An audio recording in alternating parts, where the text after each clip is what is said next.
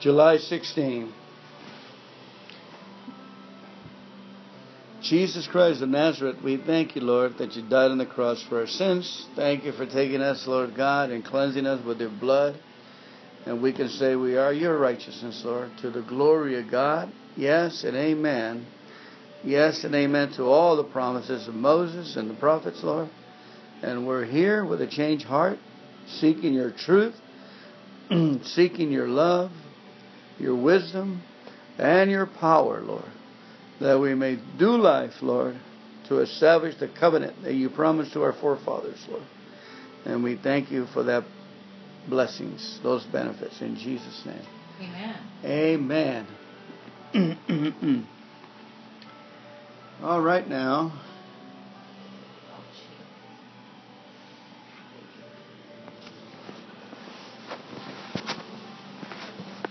All right. Let me read today's study in 1 Chronicles. It says, out of David's tragic mistake came the purchase of a plot of land that would become the site of God's temple, the symbol of God's presence among his people. Every time the people would go to the temple, they would remember that God was their true king and that everyone was fallible and subject to sin, including their human king. God can use our sins for good purpose that will bring him glory when we confess our sins to God and turn from them. Repentance can become a great opportunity for God's glory. Jesus said, there is more joy in heaven over one lost sinner who repents and returns to God than over 99 others who are righteous and haven't strayed away. Luke 15:7. Talk about glorifying God. If you are cherishing a sin in your life, consider how repentance might bring great glory to God. Consider how it could become a turning point for you, those around you, and those who come after you. David's repentance became an altar for remembering God's grace. Okay, reading 1 Chronicles 22, chapter 1 to 23:32 says, Then David said, this will be the location for the temple of the Lord God and the place of the altar for Israel's burnt offerings. So David gave orders to call together the foreigners living in Israel, and he assigned them the task of preparing finished stones for the building the temple of God. David provided large amounts of iron for the nails that would be needed for the doors and the gates and for the clamps, and he gave more bronze than could be weighed. He also provided innumerable cedar logs, for the men of Tyre and Sidon had brought vast amounts of cedar to David.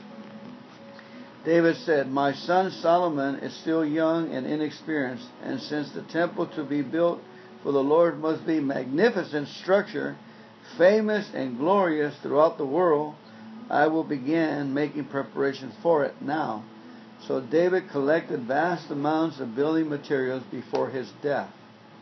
Then David sent for his son Solomon and instructed him to build a temple for the Lord, the God of Israel. My son, I want to build a temple to honor the name of the Lord my God. David told him, but the Lord said to me, you have killed many men in the battles you have fought, and since you have shed so much blood in my sight, you will not be the one to build a temple to honor my name, but you will have a son who will be the man of peace. I will give him peace with his enemies and in all the surrounding lands. His name will be Solomon, and I will give peace and quiet to Israel during his reign. He is the one who will build a temple to honor my name. He will be my son, and I will be his father, and I will secure the throne of the kingdom over Israel forever. Now, my son, may the Lord be with you and give you success as you follow his directions in building the temple of the Lord your God. And may the Lord give you wisdom and understanding that you may obey the law of the Lord your God. as you rule over Israel. For you will be successful if you carefully obey the decrees and regulations of the Lord gave to Israel through Moses. Be strong and courageous. Do not be afraid or lose heart. I have worked hard to provide the materials for building the temple of the Lord. Nearly 4,000 tons of gold, 40,000 tons of silver, and so much iron and bronze that it cannot be weighed. I have also gathered timber and stone for the walls, though you may need to add more. You have a large number of skilled stonemasons and carpenters and craftsmen of every kind.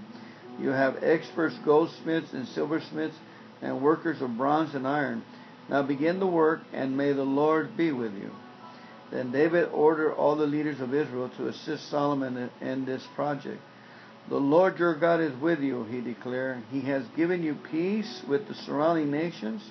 He has handed them over to me, and they are now subjects to the Lord and his people.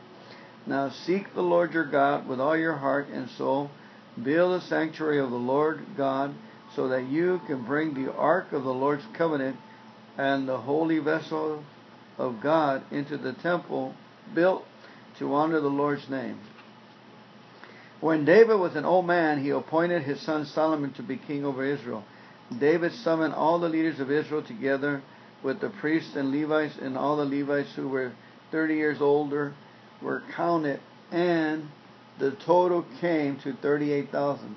Then David said, from all the Levites, 24,000 will supervise the work at the temple of the Lord. Another 6,000 will serve as officials and judges. Another 4,000 will work as gatekeepers, and 4,000 will praise the Lord with the music instruments I have made. Then David divided the Levites into divisions named after the clan's descendants from the 3 sons of Levi, Gershon, Kohath, and Merari. The Gershonite family units were defined by their lines of descent from Libni and Shimei.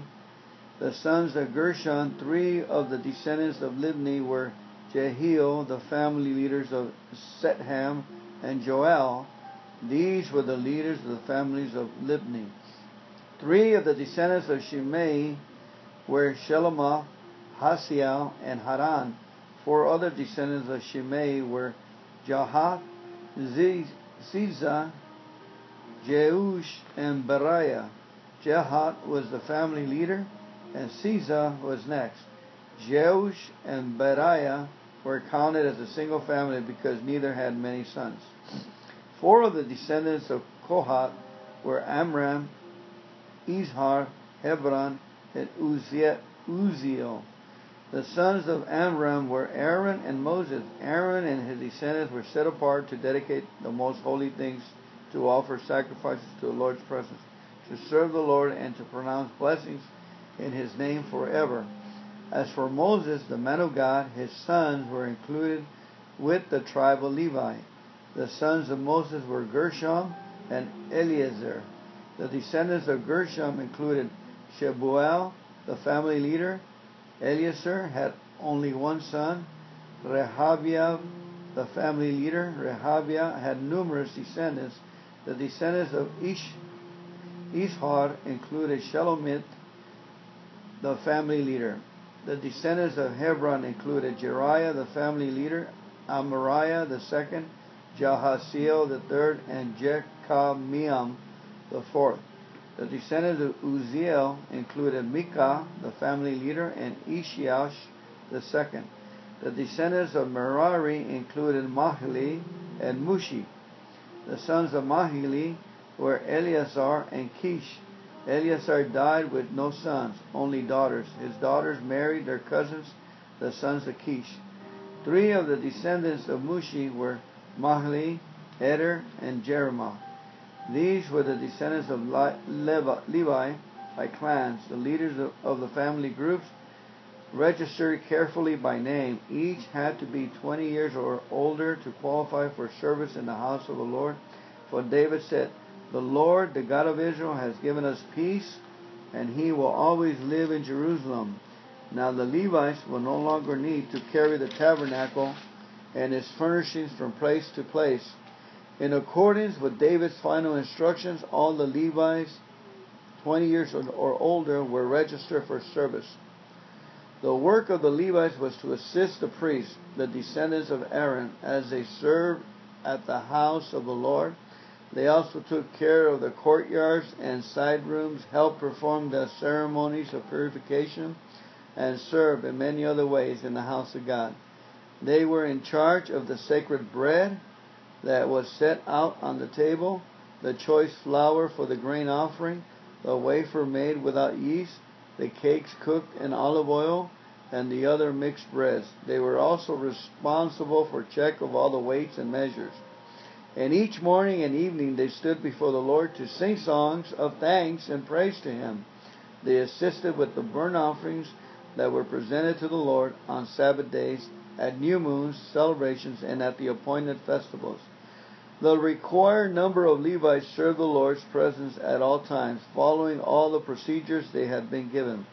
And so, under the supervision of the priests, the Levites watched over the tabernacle and the temple and faithfully carried out their duties of service at the house of the Lord. Amen.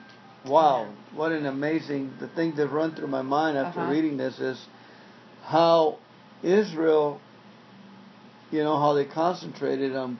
I like what it says. They praised and worshiped the Lord. Gave thanks and praise in the morning and in the afternoon. Amen. They zero in at the loving kindness and the mercy of God, that they knew that God was their existence, that God was their sustaining, and just the magnitude of the temple of the. I didn't know that that threshing floor was the place for the temple. The land that David bought for 600. Remember, he bought it shekels of gold from that guy that he didn't, from the farmer, right? And that became, and that's where the angel stopped hurting, where the Lord stopped the angel from killing more people. Right. Stopped the plague. Oh, what'd you get? It's just amazing the amount of resources available to do this. When God is in it, then you have everything that you need. It's huge. 38,000, and everyone had assignments, right? Yeah, it was just amazing how much people took to. I like it when they had 4,000 of them are going to sing instruments and praise the Lord. And some other ones were going to praise Him with thanksgiving. And praise day and night. Well, one thing that I was just thinking how awesome God is, because before you came home, I was listening to a sermon by Pastor Marty, and she was discussing exactly this about how David was not going to build a temple because he had shed too much blood in war, too much blood. And that his son Solomon, he was going to have the peace and quiet during his reign.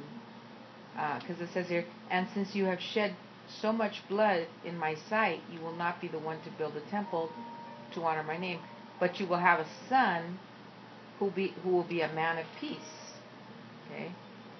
And I will give him peace with his enemies in all the surrounding lands.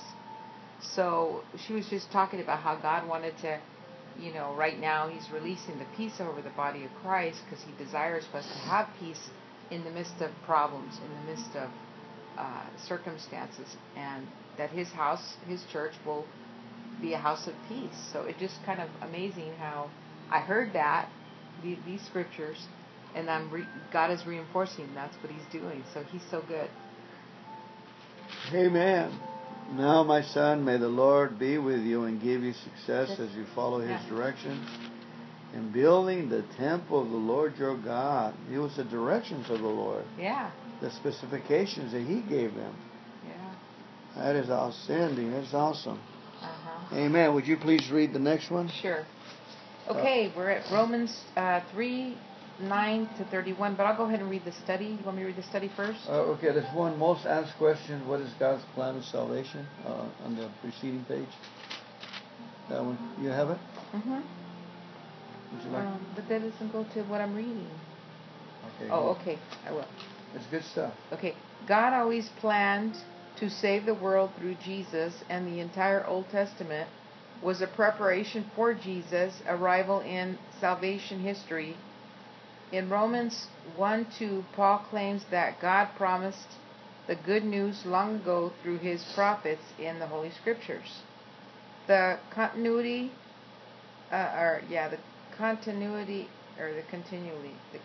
of God's unfolding plan of salvation is a central theme in Romans. In Romans 3:21, Paul makes his important points about the new way of being made right with God that Jesus set in motion.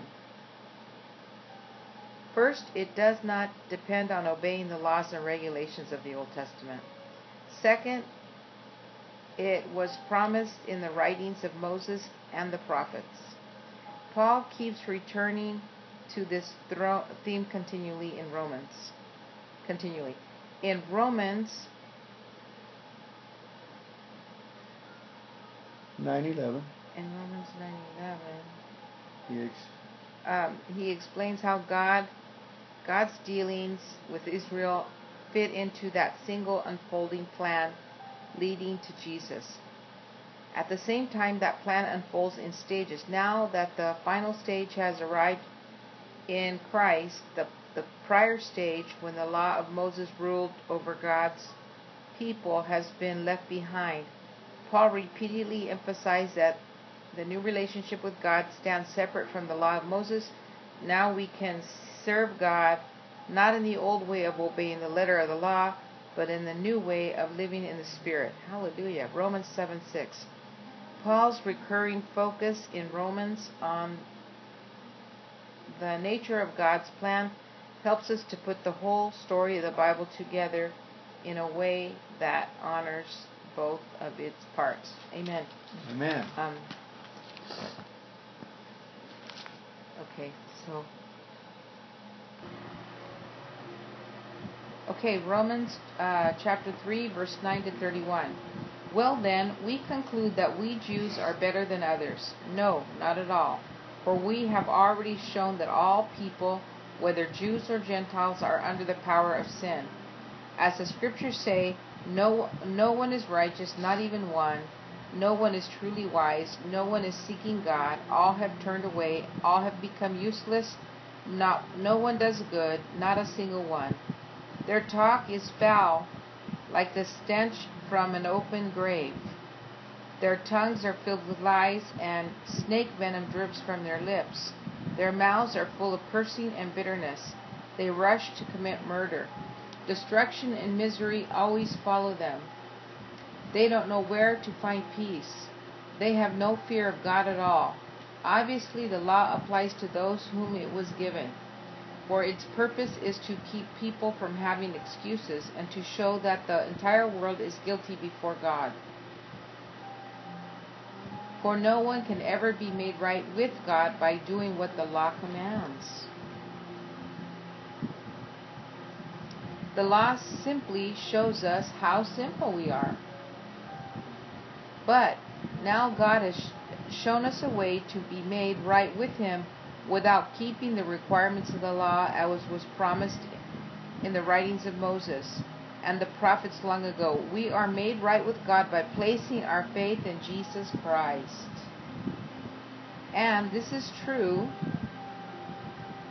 for everyone who believes, no matter who we are. For everyone has sinned. We all fall short of God's glorious standard. Yet God, with undeserved kindness, declares that we are righteous. He did this through Christ Jesus when He freed us from the penalty for our sins. For God presented Jesus as a sacrifice for sin.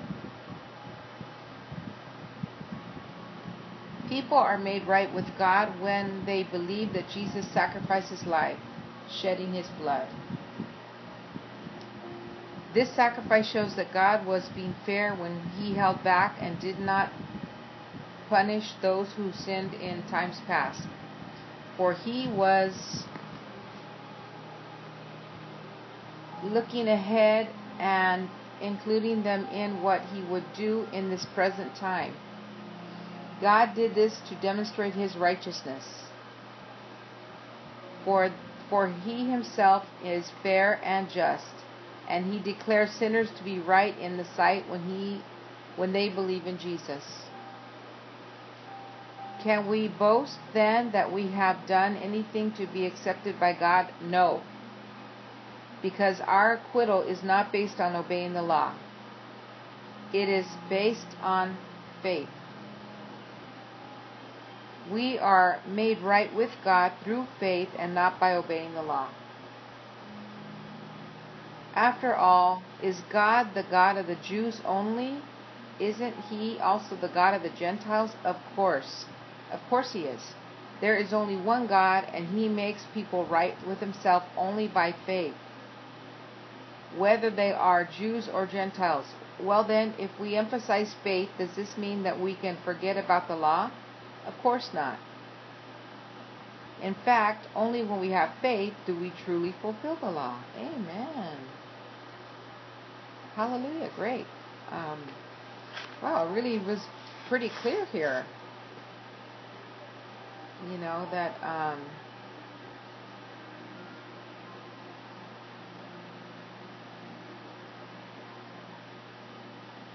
like the way when the law says, it simply says, points out that how sinful we are. And then the other part that's interesting is that it says God is just and fair, and then he looked to the future for the other people for that final sacrifice, for salvation. Mm-hmm. Yeah, because you say he's just and fair, and he declares sinners to be right in his sight when they believe in Jesus. So, one of the things I always remember from Pastor Prince's is God is righteous in making the sinner righteous. So, because he sees our righteousness through Jesus, because we believe by faith, then he's not looking at anything that happened in the past. He's not looking at any past sins. He's not judging us by a mistake that we made, because he's looking at everything through Jesus. So in other words, he wouldn't be righteous by imputing sin to us, because he's a just and fair God. He already put it all on Jesus. He's not going to put it all on you. Amen. So that was something that stood out as I was reading that. But this is kind of like a real good, if you don't believe that you're saved by faith and you think you have to obey these rules and regulations, this particular chapter is really good to try to convince you that you're not saved by obeying the law. You're only saved by the faith in Jesus and believing he died for your sins with the shedding of his blood. It just kind of reiterated over and over that point, and it drove it home. So the law only showed us, like you said, how simple we are. It could only bring us to the end of ourselves. So then, I like what it says, yet God with undeserved kindness declares that we are righteous. He did this through Jesus Christ, through Christ Jesus, when he freed us from the penalty for our sins. And then, and it was very clear here. I like exactly, because always people say, well, if you're saved by grace, the unmerited, undeserved favor of God, if you're saved by that, does that give people a license to sin? I know we're going to get into the next chapters, chapter 5, where it addresses that, in chapter 6. But, it's clear here that says, well then, if we emphasize faith, does that mean that we can forget about the law? Of course not. In fact, only when we have faith do we truly fulfill the law.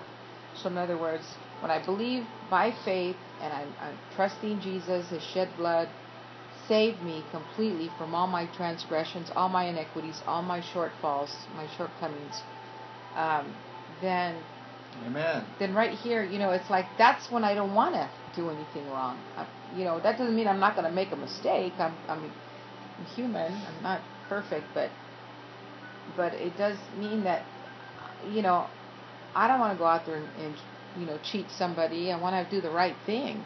It makes me want to obey the Lord. It makes me want to do the right things for the Lord, and show His goodness and His grace. Amen. So that was a real good one, because they always get pastors that are teaching about the grace of God, or you're giving them a license to sin. Yeah, I like that part where it's at the end where you said, only by faith does fulfill the law. Yeah.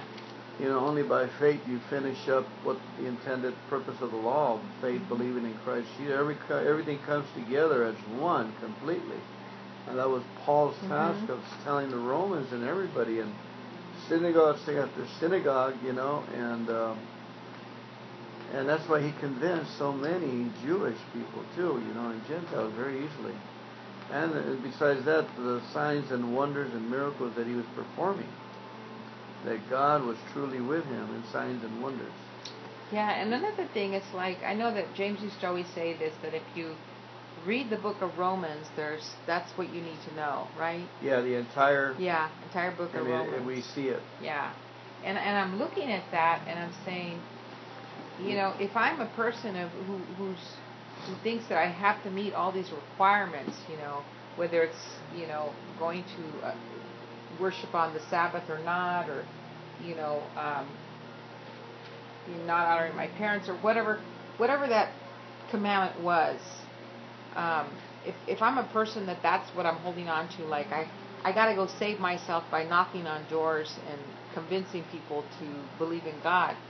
If I'm to read this chapter and to really meditate on it, this is not like, you don't have to go and study this. You don't have to go and get a concordance to get this clarity. This is like very clear. How you're saved. Undeserved kindness by God.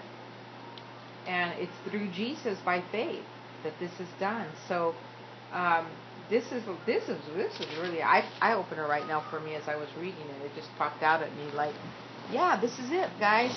We can do this thing, Man, beautifully. Okay. Ooh, that just got all lit up with that. Amen. Okay. Praise God. Okay.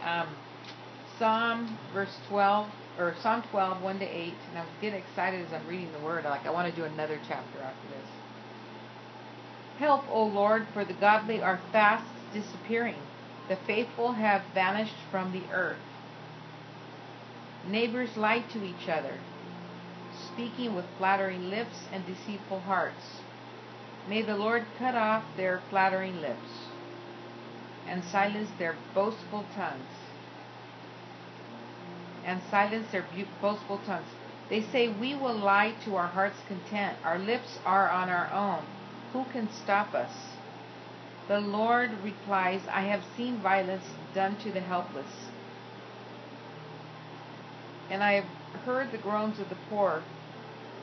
Now I will raise up to rescue them, as they have longed for me to do. The Lord's promises are pure, like silver refined in a furnace, purified 7 times over. Wow, this is the one you always talk about, babe. Okay.